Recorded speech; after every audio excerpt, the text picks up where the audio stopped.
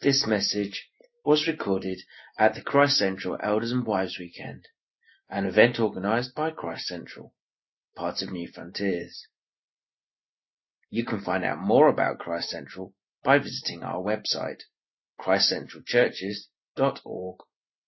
That's good. Excellent. I enjoyed our time of worship. It's a nice way to start, isn't it? Singing a carol. It gets you right into the Christmas spirit. I sort of quickly glanced behind me, make sure Tony hadn't dressed up in a Santa Claus outfit, dishing out the presents, which would have been quite nice. I know you've been busy with the milk tray going up and down the... I thought that was you. I'm sorry, I must have got the wrong guy. It's Heather and I are just back from India, about just over a week ago, which was good. India's doing well. I've picked up an infection, as I often do, so if I get a bit croaky in my speaking, I'm just getting over a chest infection. But I really wanted to make it here this weekend to be with you. I feel it will be a significant weekend, and I just pray that Heather and I serve you well. You have to take a little bit of a health warning when you invite Guy and Heather, because there is. I do like to just go with what God's doing, so it's probably not good to sit near the front row. It's probably best to sit back if you don't want to be picked on. So if God gives me things, I would just ask you to stand up quickly, not leave until I've finished. We've had a great year. Heather and I, we took our youngest two to America just after we did our Bible weekend, or whatever. It was great. We went to Boston, and then over to Niagara, and then finished in New York. And if you've ever been to Boston, just below Boston is a place called Plymouth, named after, of course, Plymouth in our country, where the Mayflower landed. And if you've ever want an incredibly exciting experience, you can go and visit Plymouth and find a life-size replica of the Mayflower, which was 90 feet long. Think of that, not a lot longer than this room, and about 20-something feet wide, in which 110 people left England to set out to begin this adventure in the United States of America. And if you go there onto the replica, you are given an instruction manual that actually everybody on board who is dressed as they were in those days will all speak as though they had just arrived. So you have to enter into the game of speaking to these people as if you too were back in 1620 and had understood the nature of their voyage, and you could ask them. And of course, so you're gearing yourself up as you get onto this boat that, what would they speak like back in those days? And of course, I'm not good at languages. I'm not good at speaking to Northerners. I'm a Southerner. So I'm approaching for the first time this guy up on the deck, and for some reason, you know what? When you always sort of relive these moments, it was like, "Avast, swabs, how are you doing then?" To which he said, "Good morrow, good master. I am not a pirate."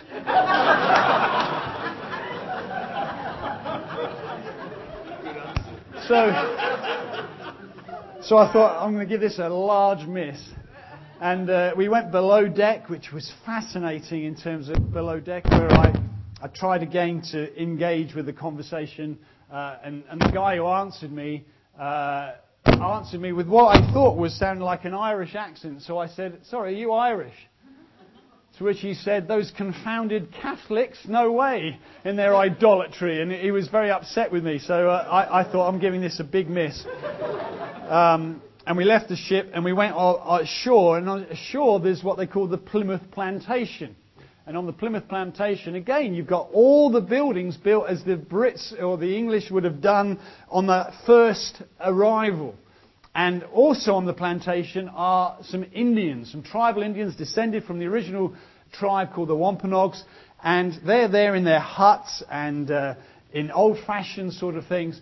And you're reliving what it must have been like. And sitting to this tribal leader where he was saying, basically, the British, when they arrived, they refused to learn anything of the culture.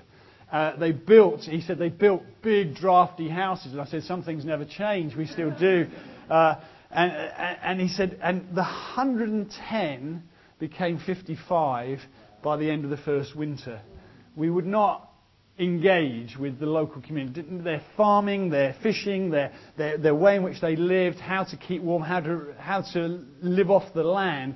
We knew how to live, thank you very much, Mr. Wampanoag, and we buried half of the people. And out of that came, of course, now, today, this incredible superpower nation, the United States of America. But it came from those humble beginnings.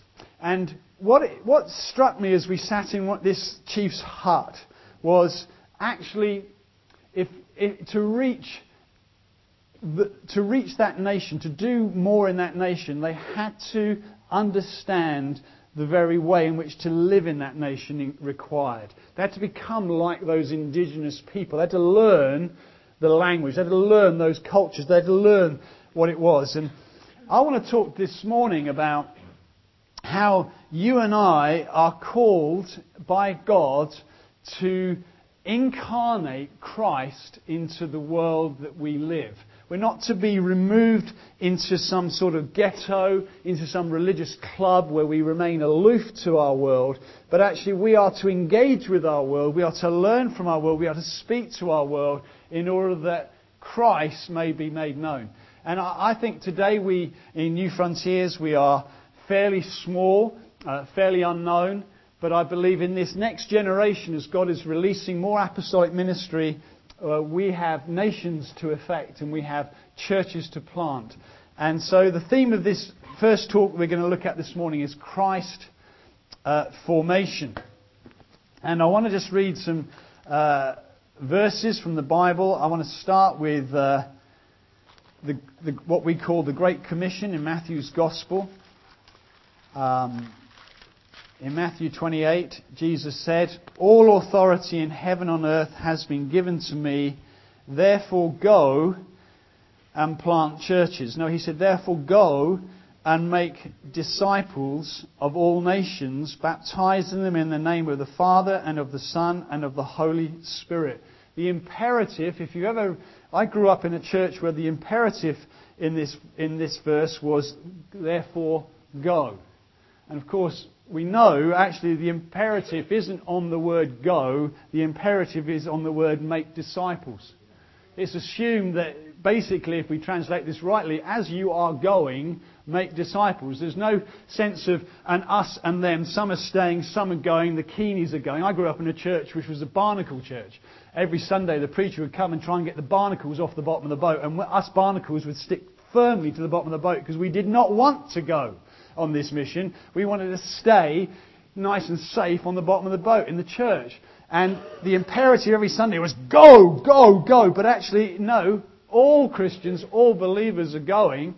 But the imperative is, are we making disciples in our going? And that's the question really I want to ask you. But I want to use the words Christ formation because the words discipleship carry too much baggage. If I was to talk about discipleship, we immediately get bogged down by good, bad and indifferent discipleship that we've experienced. But Christ's formation is an apostolic priority. In Galatians chapter 4, Paul says this, "My dear children, for whom I am again in the pains of childbirth until Christ is formed in you."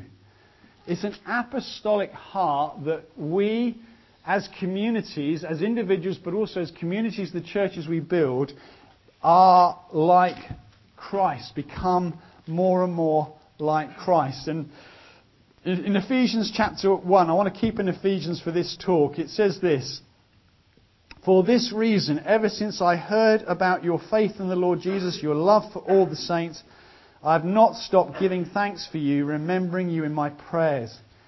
I keep asking that the God of our Lord Jesus Christ, the glorious Father, may give you the spirit of wisdom and revelation so you may know him better. I pray also that the eyes of your heart may be enlightened in order that you may know the hope to which he has called you, the riches of his glorious inheritance in the saints, and his incomparably great power for us who believe. That power is like the working of his mighty strength which he exerted in Christ when he raised him from the dead and seated him at his right hand in the heavenly realms, far above all rule and authority, power and dominion, and every title that can be given, not only in the present age, but also the one to come. And God placed all things under his feet and appointed him to be the head over everything for the church, which is his body, the fullness of him who fills everything in every way. Now I want you to stand on your feet. I want you to turn to the person next to you and ask a simple question. There you go. You can just stand. Turn to the person next to you and answer this question. How many bodies does Jesus have? And take 10 seconds.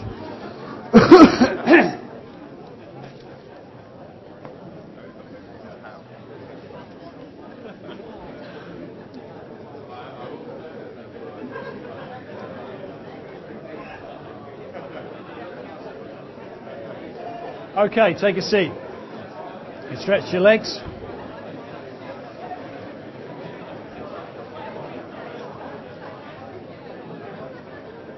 Okay, now, I'm not going to call out for answers. Obviously, we believe that Jesus was bodily resurrected with a new body and ascended to the Father's right hand. We believe there is flesh and blood in heaven that ever lives to intercede for us, don't we? That's our great confidence, our great high priest. But we also believe in 1 Corinthians 12 that when Paul writes, you are the body of Christ, writing to Corinth, that he wasn't saying you are like the body of Christ.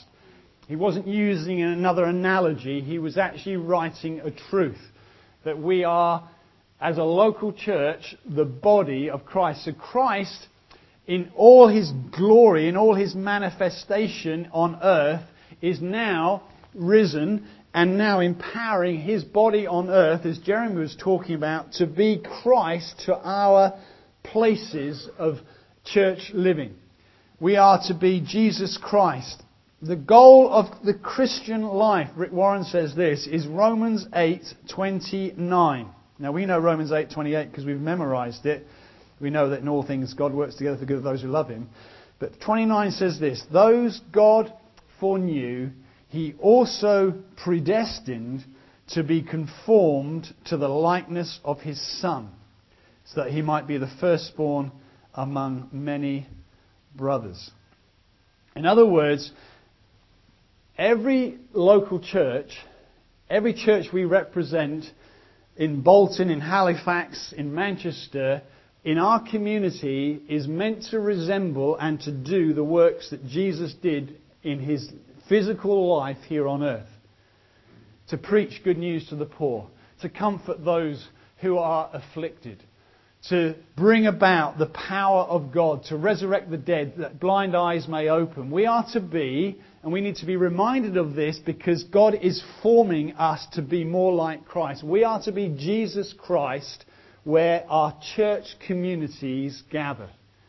And that takes a sense of faith and a sense of expectation that what God has begun is ongoing in terms of being Jesus to our communities. Christ's formation, a description of discipleship, takes the discipleship out of the common vernacular and directs us towards our greatest objective, which is to replicate Jesus in every town, in every village, in every city community, in every nation, and every ethnos right across the world. And that is what I believe is the apostolic heartbeat.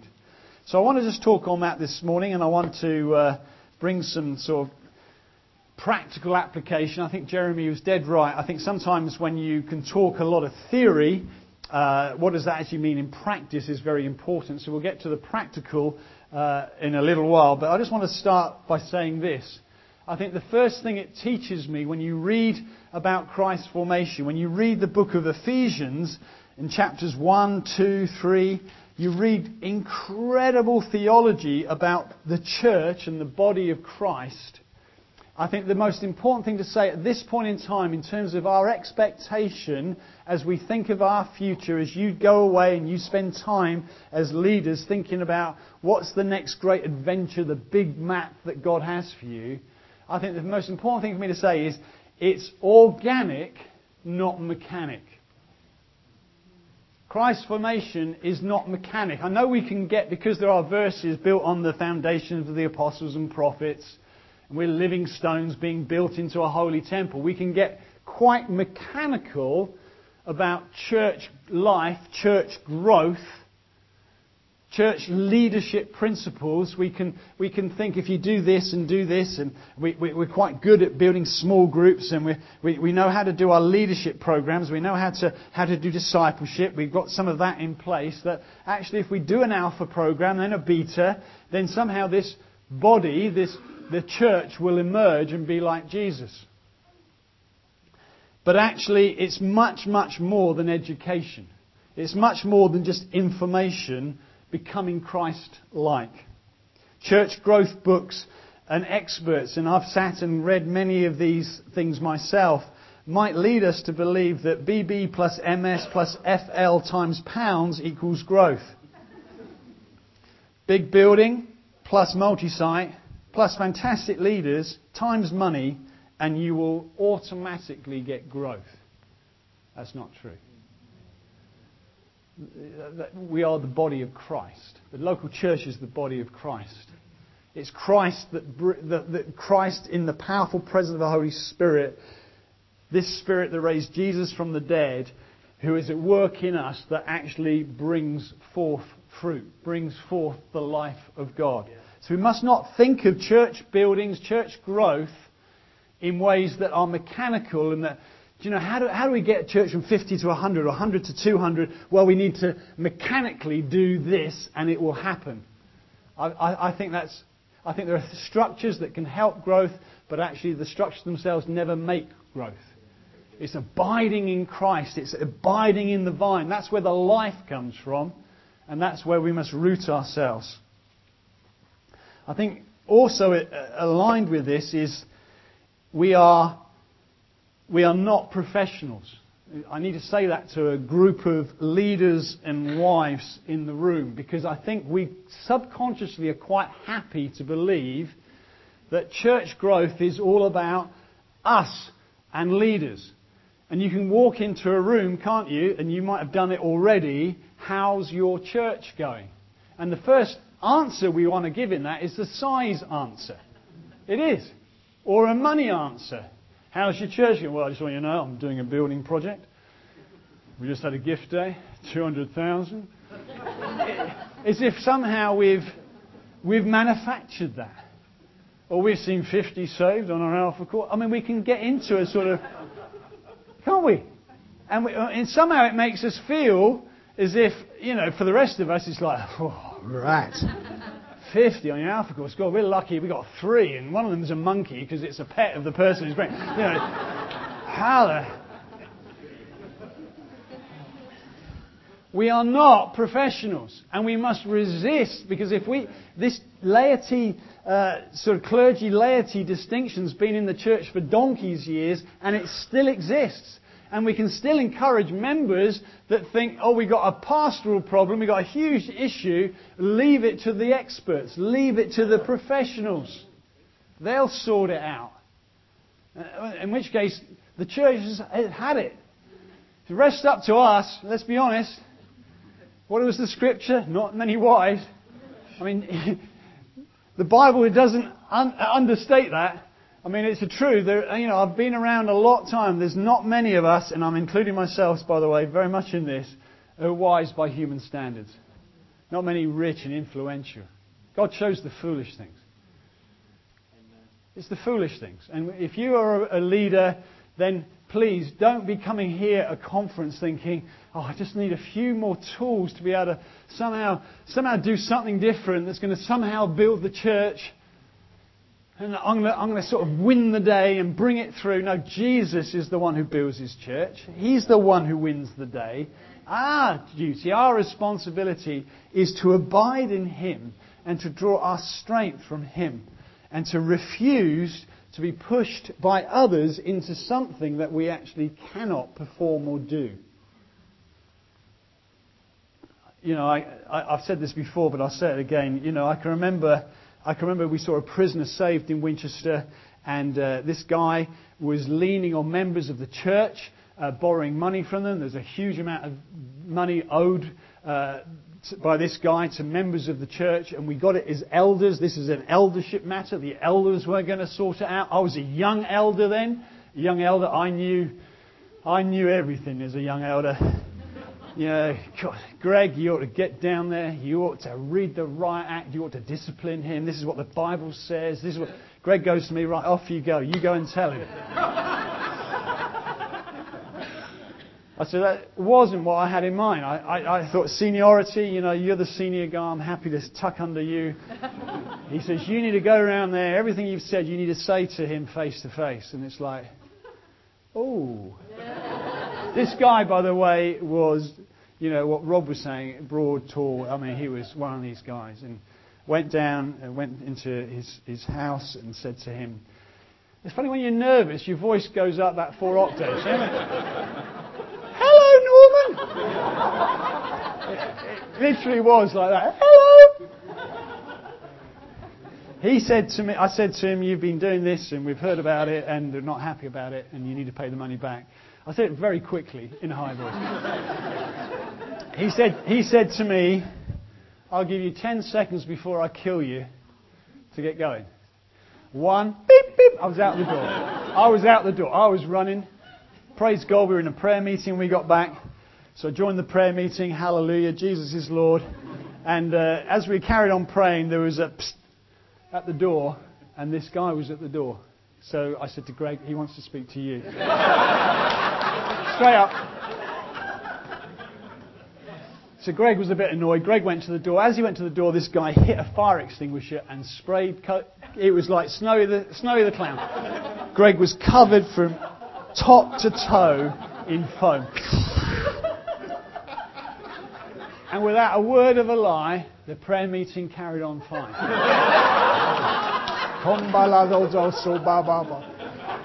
It did.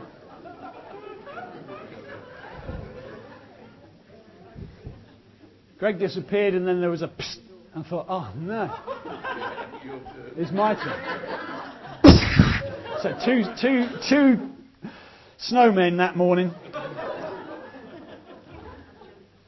See, actually, we didn't have a clue. Greg and I didn't have a clue. What we needed to understand is that actually it's not the professionals that can sort all the problems of the church out and have all the answers. We equip it's Jesus' body that ministers and needs to minister to the needs of our communities. We can't say, let's let the leaders do it and the church will go. No, we are there as the body of Christ. There's living, active parts of the body that needs to empower that body to be Jesus to its community and to be everything that community needs. So it's not organic. So it's not mechanic, it's organic. And Jesus put it like this in terms of his body life.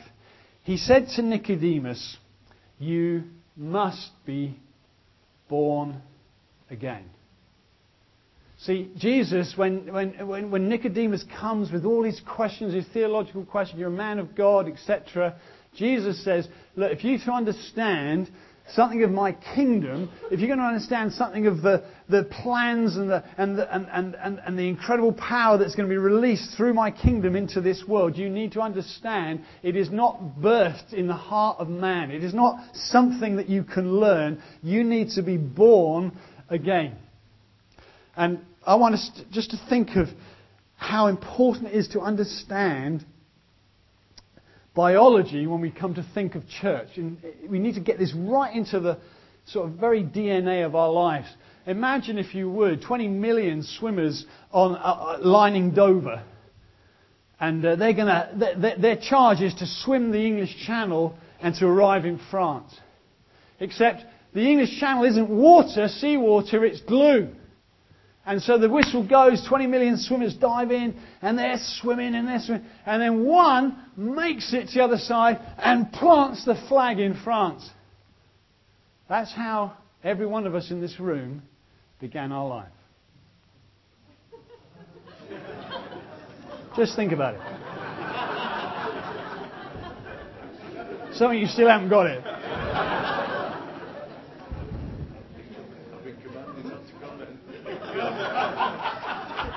Now, none of us remember that moment.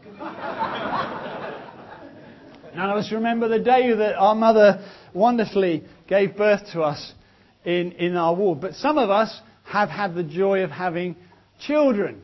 And that's quite a few of us, I would imagine, in this room. And I mean, just isn't it a stressful moment? I mean, I was so stressed on that. You know, we've had 4 kids. And I can remember Heather was just lying there, but I was walking... seriously, I was walking up and down. England were playing the Ashes on the first one.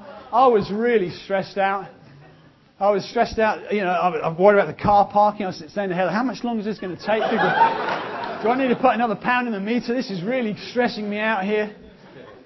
I mean, she's on the gas and air, and I'm just... On number 3, I fainted. I mean, I got so stressed, I fainted. I had 3 midwives on me, 1 on Heather. I mean, that's how stressful it was. But the truth is, when you actually take one of those beautiful little babies in your arms, and there's someone walking in the back doing such a thing, you look at that precious little life, and you think, actually, it's only just begun. This is when the real work now begins of a mum and a dad in terms of trying to shape and trying to nurture and trying to give everything that young life needs in order for it to grow up to be an individual, a chip off the old block like mum and dad, but a blessing to the world in which he or she lives. Now, when we think like that, and we think local church like that, we begin to understand something of Christ's formation. You see, when a church plant is shared about, it's so exciting, isn't it? You know, we're into Halifax. Praise God. Steve's pressing. Wow. You know, we're going to Huddersfield. We're doing here. It gets really exciting to hear new life. But actually, that new life, once it's started and once it's only just begun, and actually the real work is usually in the teenage years of a church. Do you know that? How many of you know that sort of it's great fun with young children? They seem so pliable. It's good with the new church. It's, you know, they're so accepting of apostolic ministry. Do you find that, Jeremy? You know, when they're 3 or 4 years old, come on in. Oh, it's such a blessing. I mean, when they get to teenage years, you suddenly become the village idiot. You do. I mean, you move from being the wise one to the village idiot. I've had 4 teenagers. I know what it's like. But the truth is, we have to take them through teenage years to being self-reproducing, having the families of their own. That's the objective.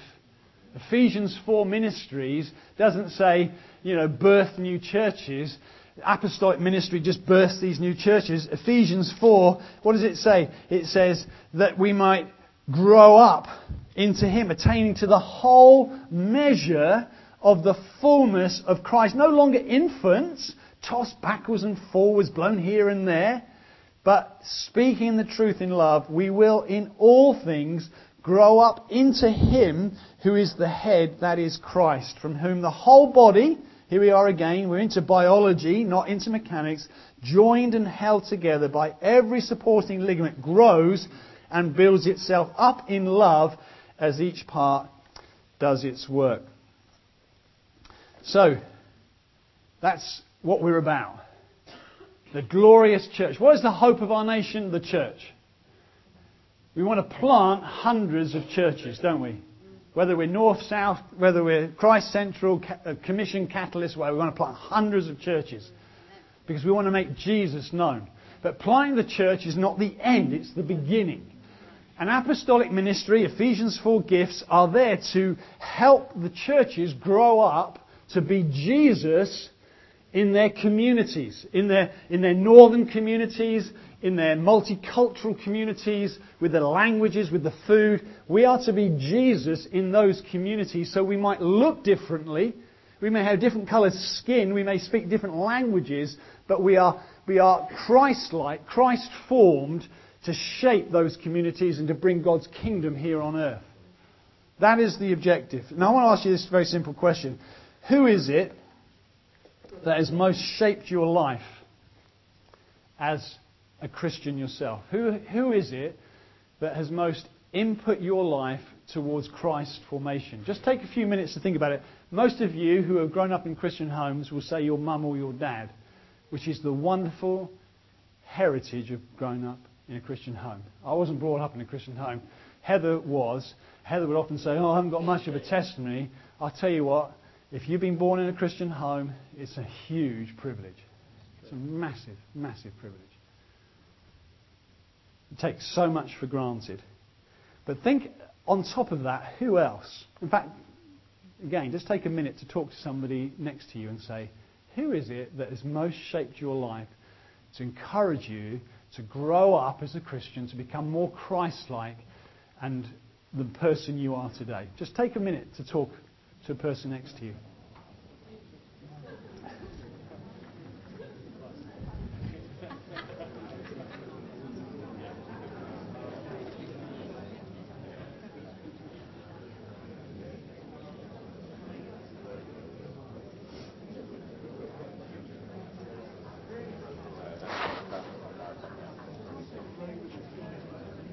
Okay.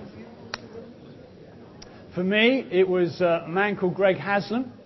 Greg Haslam took hold of me when I was in my 20s, certainly. And he said to me he could see something of a gifting in me, wanted to encourage me, and he got me to reading. He said to me at the time, what books do you read? I said, the Beano, the Dandy. That was probably my level. To be honest, it wasn't much beyond that. And he said, right, we're going to get you into reading. And I thought, never in a month of Sundays. I'm not a reader. I have 5 or 6 books on my bedside cabinet. I love reading. I'm always reading. It was a man who said to me, I will help you to become more like Jesus. And I think when I had a sort of a moment several years ago and thought, what do I want to do with the rest of my life? I thought, what I want to do is I was privileged with Greg giving me 2 years of sort of focused time, pouring his life into me. I want to do that for 7, 10, 12 guys myself. And I've done that. I've had people living in my home. I've poured my life into young guys. 5 or 6 of them now are elders and leading churches in Madrid and Porto, around the world. I believe we need all of us as leaders to think, actually, it's not preaching sermons on a Sunday. That's only the first rung on the ladder of discipleship. We need to intentionally, very intentionally, lay hold of men.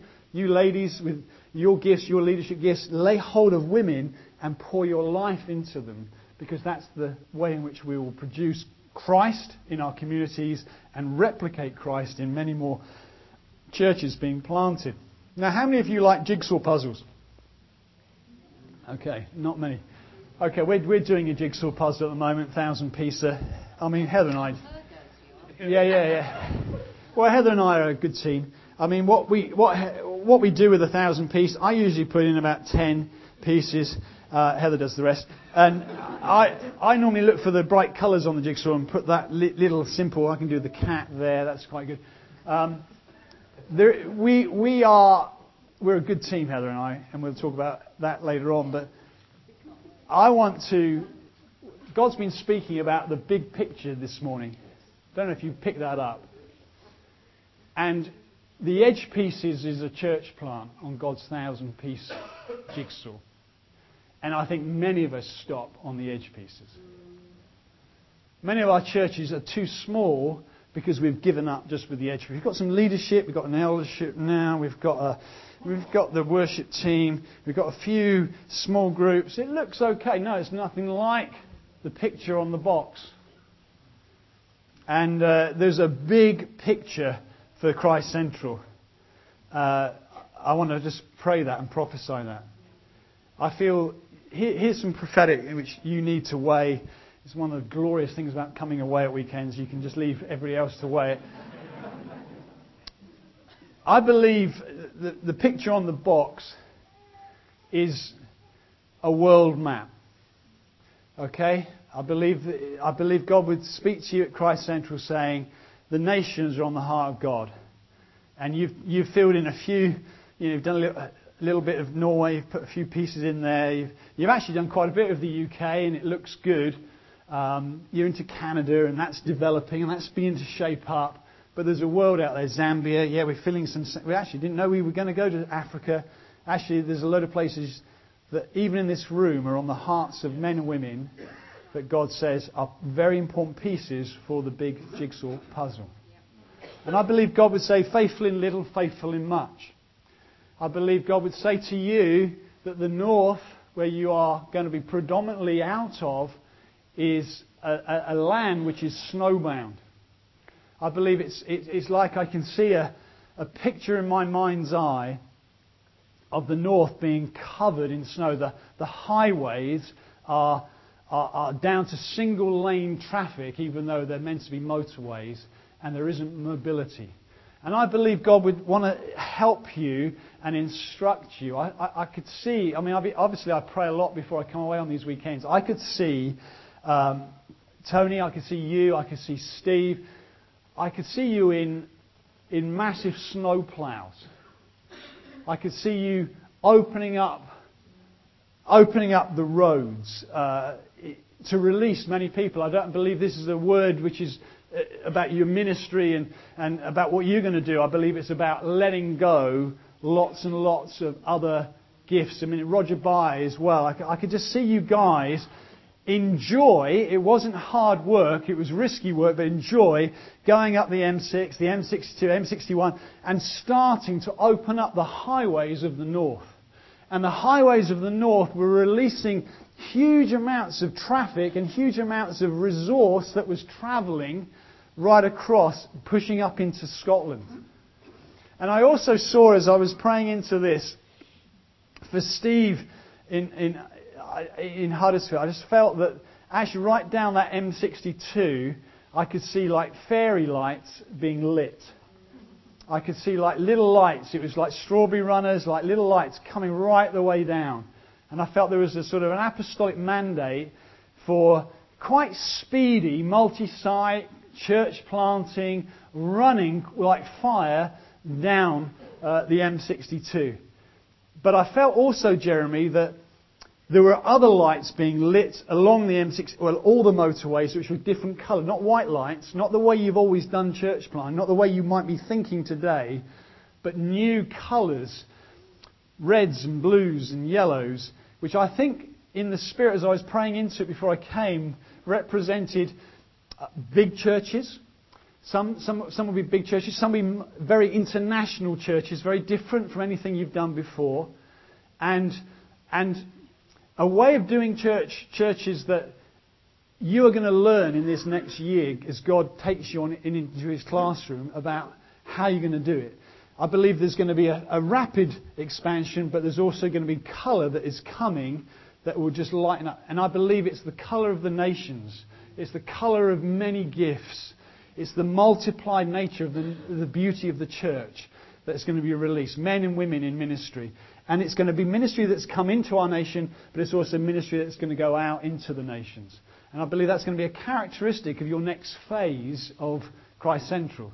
People, other gifts that you haven't even thought of will come and join their heart with you, partnering with you, and you're going to do some incredibly bold and brave things in cities, but also that colour being exported into the nations of the world. And there's a sort of like a two-way highway. So I believe, as I was praying into this before I came, I believe God would say, you, here in Christ Central, you've just done the first carriageway of what God is going to do. And there is a multiplied growth and release of ministry and life right across the north, but across England and into the nations of the world. So I just want to share that with you. Dan and Rachel, are you in the room? Dan, you're there, aren't you? I just feel, I feel that for you in Sheffield, I feel that God would say, I'm going to turn the church inside out.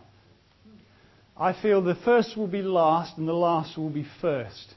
I feel from one-man ministry it's going to become many multiplied ministry. From being a pastoral mindset, it's going to become evangelistic mindset. The church is going to grow right across the city. It's going to become one of those big centres of the presence of God. Not just famous for the Word of God. I don't believe this is countering the Word of God. I believe it's going to be the presence of God. It's going to be the power of the Spirit. It's going to be signs and wonders following. And I think whatever footpaths have gone before, whatever ways has gone before, you must not ever be constrained by it, but allow it, just the thinking of turning the world upside down, turning the church inside out, from internal looking to becoming incredibly external looking. And I believe God would just want to encourage you that He is giving you gifts, He is giving you money, He will give you all the resources you need to make Jesus known in that city. So, God has a big picture. And we must understand that our local church is His own little jigsaw puzzle. And it is a 500-piece, 1,000-piece. Every member must find its place if we are to become mature, Christ-formed in the way Christ wants us to be. And so I pray that as I'm sharing this, you are getting faith for your local church. You're not thinking, oh, we're there, we've got to 50, we've got to 200, cool, we're doing quite well. No, unless every part, every jigsaw piece has found its connectivity in the whole and its connectivity in its community, you haven't got to where God wants you to. It is Christ formation. And so, Ephesians chapters 1, 2 and 3 are the great theological apostolic statements about the truth and the nature of the God we worship, the glorious gospel, and the nature of the church. But Christ's formation is practical. I don't know if you ever realise this. When you come to Ephesians chapter 4 verse 1, there is a word there, translated in your Bibles, worthy, which is the Greek word axios, which is the pivot, the turning point. And if you like, when you read your Ephesians, the great theology of Ephesians 1, 2 and 3 is then taken and said, how does he put it? As a prisoner for the Lord, then I urge you to live a life, axios, worthy of the calling you have received. The great theology, the greatest theology we can imbibe from brilliant Bible teachers and scholars can just be nothing but empty head knowledge if it's not then outworked on the anvil of chapters 4, 5 and 6. What it means for families, what it means for one anothering, what it means for slaves and masters, what it means in terms of our language. I read this week, one may be as straight as a gun barrel theologically and as empty as a gun barrel spiritually. See, it's doctrine and life. It's word and spirit. Jesus says, blessed are you in hearing these words of mine today if you put them into practice. Ephesians 5:1, be imitators of God, therefore, as dearly loved children, and live a life of love, just as Christ loved us and gave himself up for us as a fragrant offering and a sacrifice to God. So Christ's formation actually has a practical application for every single believer in your church. Holiness is not the optional extra for the few. It is the dynamic work of the Holy Spirit for the whole. How do we become more like Jesus? We don't have to just understand more, although the Spirit will lead us into truth. We have to be filled with the Holy Spirit, and not just, if I might say this, sometimes you have lots of books written on powerful Holy Spirit, God's empowering presence, spiritual fire, all the stuff that we love and we do want. But actually, you don't get many books on the fruit of the Holy Spirit, which is the work of the Holy Spirit in the life of the church, in the life of every individual, to become more like Jesus in the way in which we love, in the way in which we speak, in the way in which we are gentle and kind to one another. The objective of the church is to be like Christ. Little Jesuses. I think Jeremy mentioned it. Acts 11, the whole thing of Antioch. That's the nickname they got. It was a nickname. It was a bad name the world was calling the church, but actually it's stuck. Christian. We need to remind ourselves it means that people were all you could get from this community was Jesus, Jesus, Jesus, Jesus. Christ was central to these communities that actually got the nickname, like little Jesuses. To encounter them is it's like being around Jesus. That's what it's meant to be. And I love, how many of you like C.S. Lewis? I love the Screwtape Letters. I mean, I just absolutely love the Screwtape Letters. Where, if you haven't read them, a senior demon's writing to a junior demon how to ruin a Christian's life. And this is one of my favourite quotes from Screwtape. This is the senior demon writing. One must face the fact that all the talk about his love for man and his service bringing perfect freedom is not, as one would gladly believe, mere propaganda, but it is an appalling truth. He really does want to fill the universe with lots of loathsome little replicas of himself. That's a brilliant quote. Yeah. Jesus wants to fill the universe, fill the world with lots of beautiful, Christ-like little replicas of Jesus Christ. That's the objective of our great mission. And Ephesians 4-6 tells us what the imitation of Christ looks like. And I just want to finish very practically on 3 areas of your life so that actually all of us have got something to go away and think about. The first one of this is it will affect your heart or your emotions. Ephesians 5:25, we'll look at these verses this afternoon. Husbands, love your wives as Christ loved the church and gave himself up for her, to make her holy, cleansing her by the washing with water through the word. Rick Warren says the most overlooked key in growing a church must be the love for unbelievers in the way in which Jesus loved them. Jesus loved people and they felt it. It is the most repeated New Testament command mentioned 55 times. Love one another. So, Jesus talked about one of the unique differences between his followers and the world around this. By this will all men know you are my disciples if you love one another. Where does this love spring from? You know, you watch the parents, the little babies. What are parents saying to little babies all the time? I love you, I love you, I love you. We love because he first loved us. Ephesians, I don't know if you try and memorize these verses.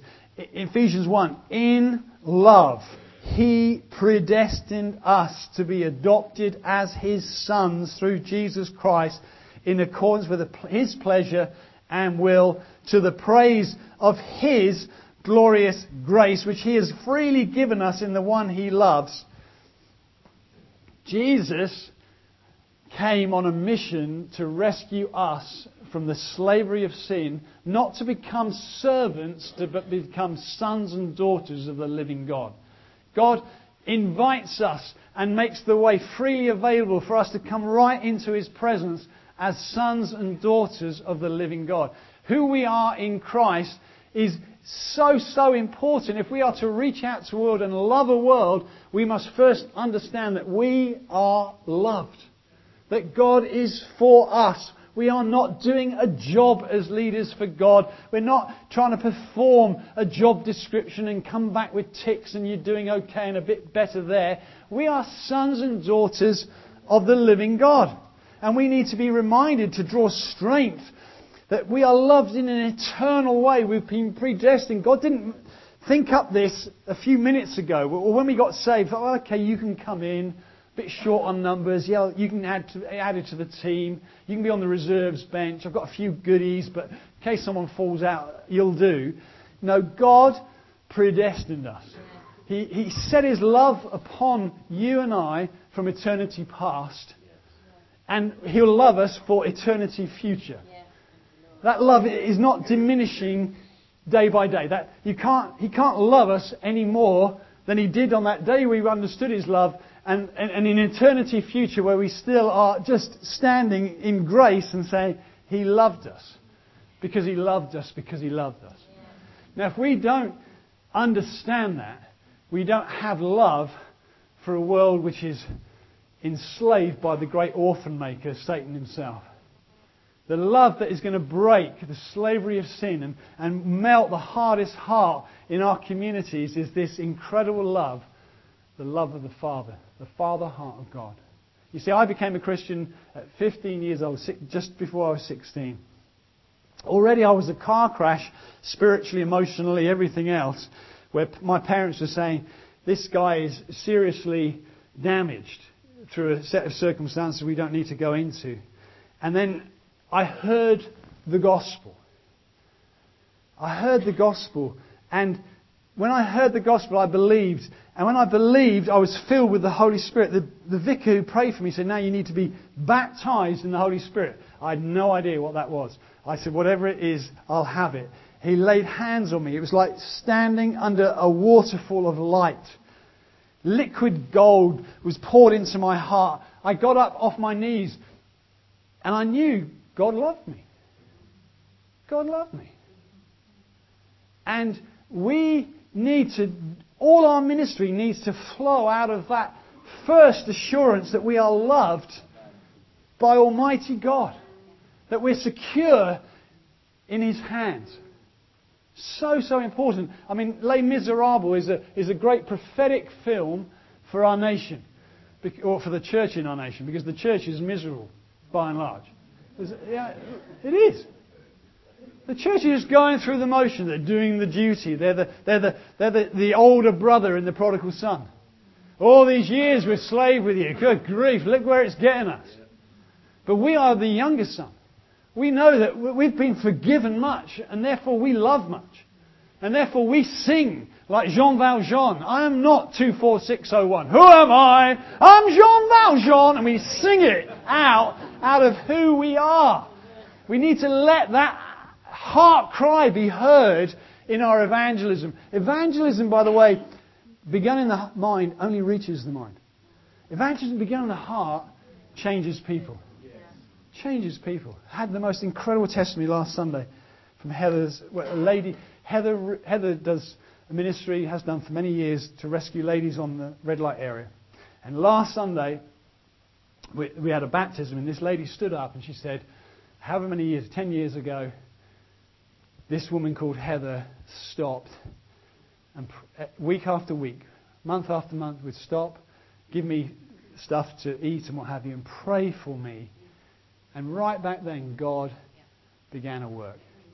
And years later, she's just given her life to Christ. She's filled with the Spirit. Most powerful testimony. But it's the love of Almighty God that got hold of her. And if we are to become more like Christ, we must begin with our hearts, not our minds. We must allow our hearts to be filled with the love of God. The Holy Spirit does that. Minds are very important, though. Secondly, so hearts first, minds second. Ephesians 4:20. You didn't come to know Christ this way. Surely you have heard of Him. Paul is being a bit sarcastic here. And were taught in Him in accordance with the truth that is in Jesus. You were taught with regard to your former way of life to put off. Minds are important. Babies have minds like sponges, don't they? When you go over to visit the Packets in Porto, you'll realise that Andy and Lucy's mind are like sort of like Teflon with language. They can't remember a Portuguese word, 10 minutes after they've learnt it. And their kids' minds are like sponges. It's the children that learn the language. By the way, they're doing really, really well. But for the first few months and years, for Lucy and the other Andrew and Lucy and Andrew, it's like so hard to learn this language. Little tiny children, when they are born again, when people are born again, they have minds like sponges. They want to know the truth. And we've got to help them and teach them. Not with a blog or a download or a soundbite or a multimedia clip. Not even by watching the God Channel with Joyce Meyer, Benny Hinn.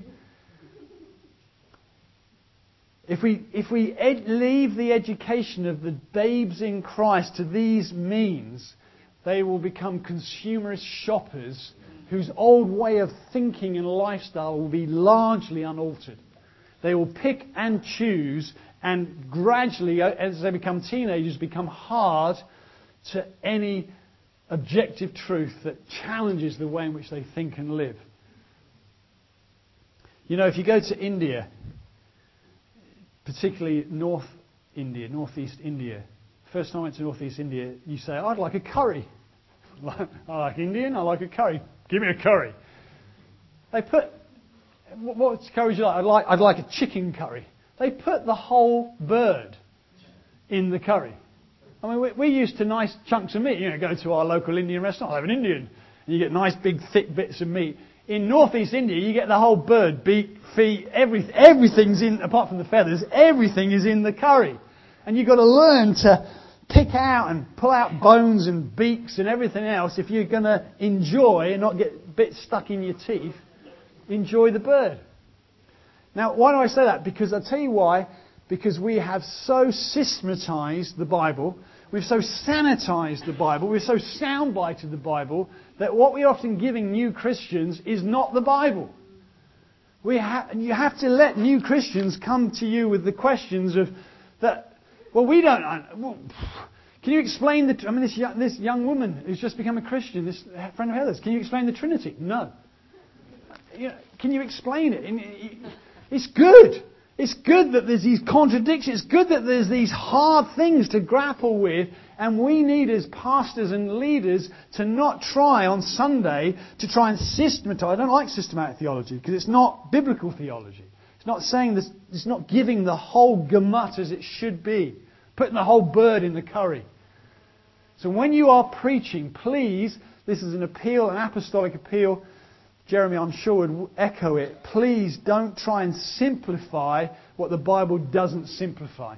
Please allow there to be huge amounts of questions people can go away with thinking, wow, God is pretty awesome.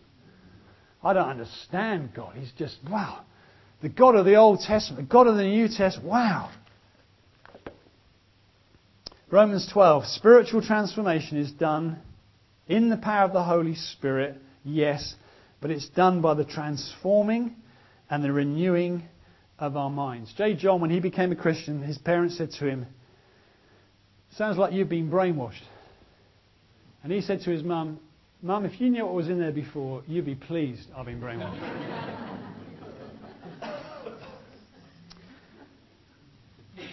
And finally, I'll be speeding out on language.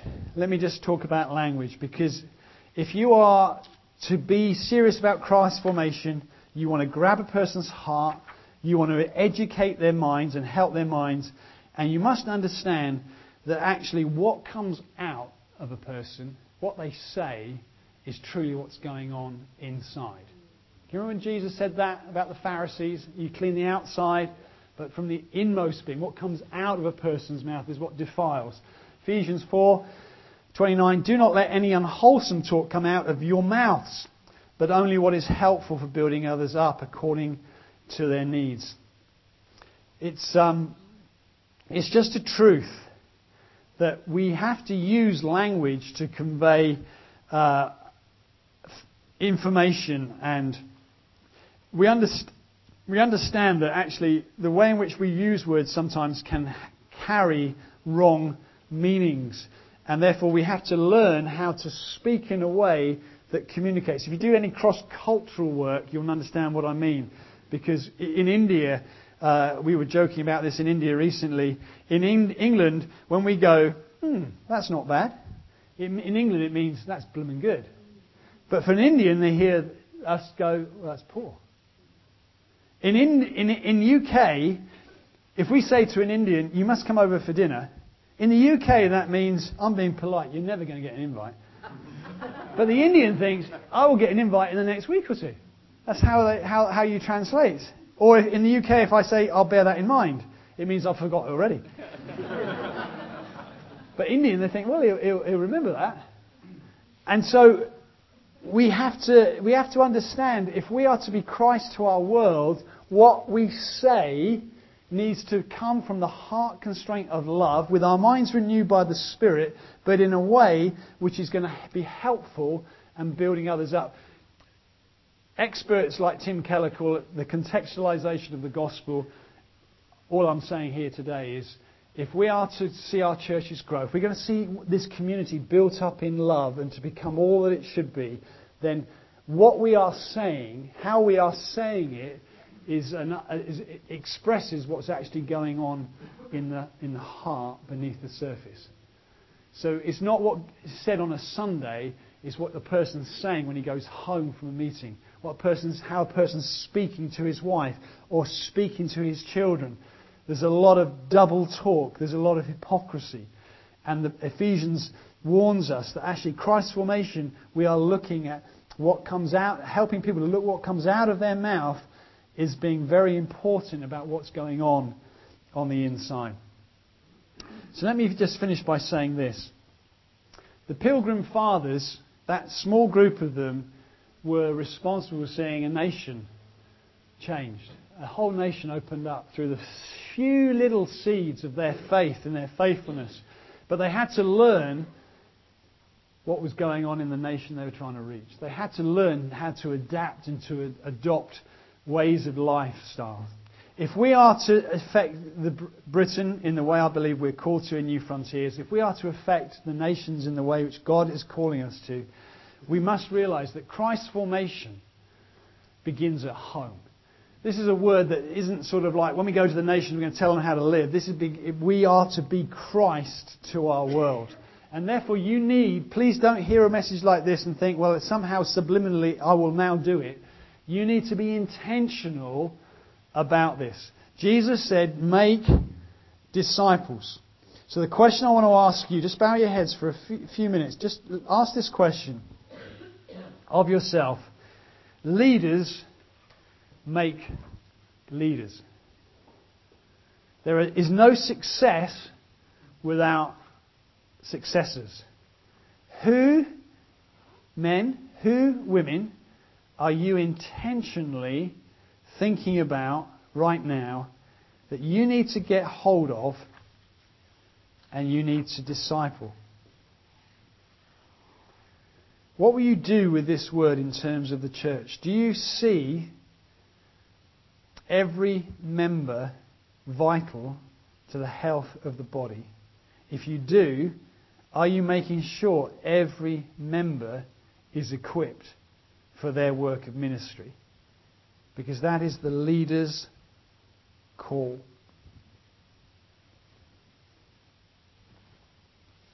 Lord Jesus, we believe there is much, much more to be done in our nation. We pray for our nation today. We ask God have mercy on this nation of Britain. We pray, Lord, that you would enable us together as we link hands across a nation to plant more churches. We pray there'd be blazing beacons of your glory as your Spirit falls. But we pray too that they would be Jesus Christ to every part of our varied multicultural community that's in Britain. And I pray today, Lord, for pastors and teachers. I pray those who are tired come into a conference like this just a little bit, wow, it's hard work. I pray, Lord, give them your Spirit. Give them your encouragement. Enable them, Lord, as they go back to realise, actually, it's not about how many people come on a Sunday morning or how many people are on an Alpha course or how big's your budget. Lord, it's about abiding in Christ. It's about doing, as we abide in you, it's being fruitful in the way that only you can bring fruit. And I pray, Lord, that our desire, our deep desire for our local churches as elders and wives here this time would be that, Lord, we would be Jesus Christ to our cities, our villages, our towns.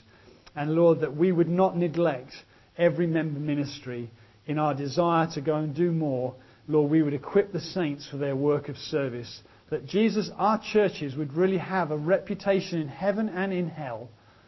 That is a place to encounter Jesus Christ. To go there is to encounter the resurrected Jesus Christ in all His glory, with signs and wonders, with compassion for the poor, with healing and miracles, Lord, and with resurrection life. I pray for each and every church in this room today. I pray strengthen these churches, grow these churches, and make them more like Jesus. In Jesus' name, amen.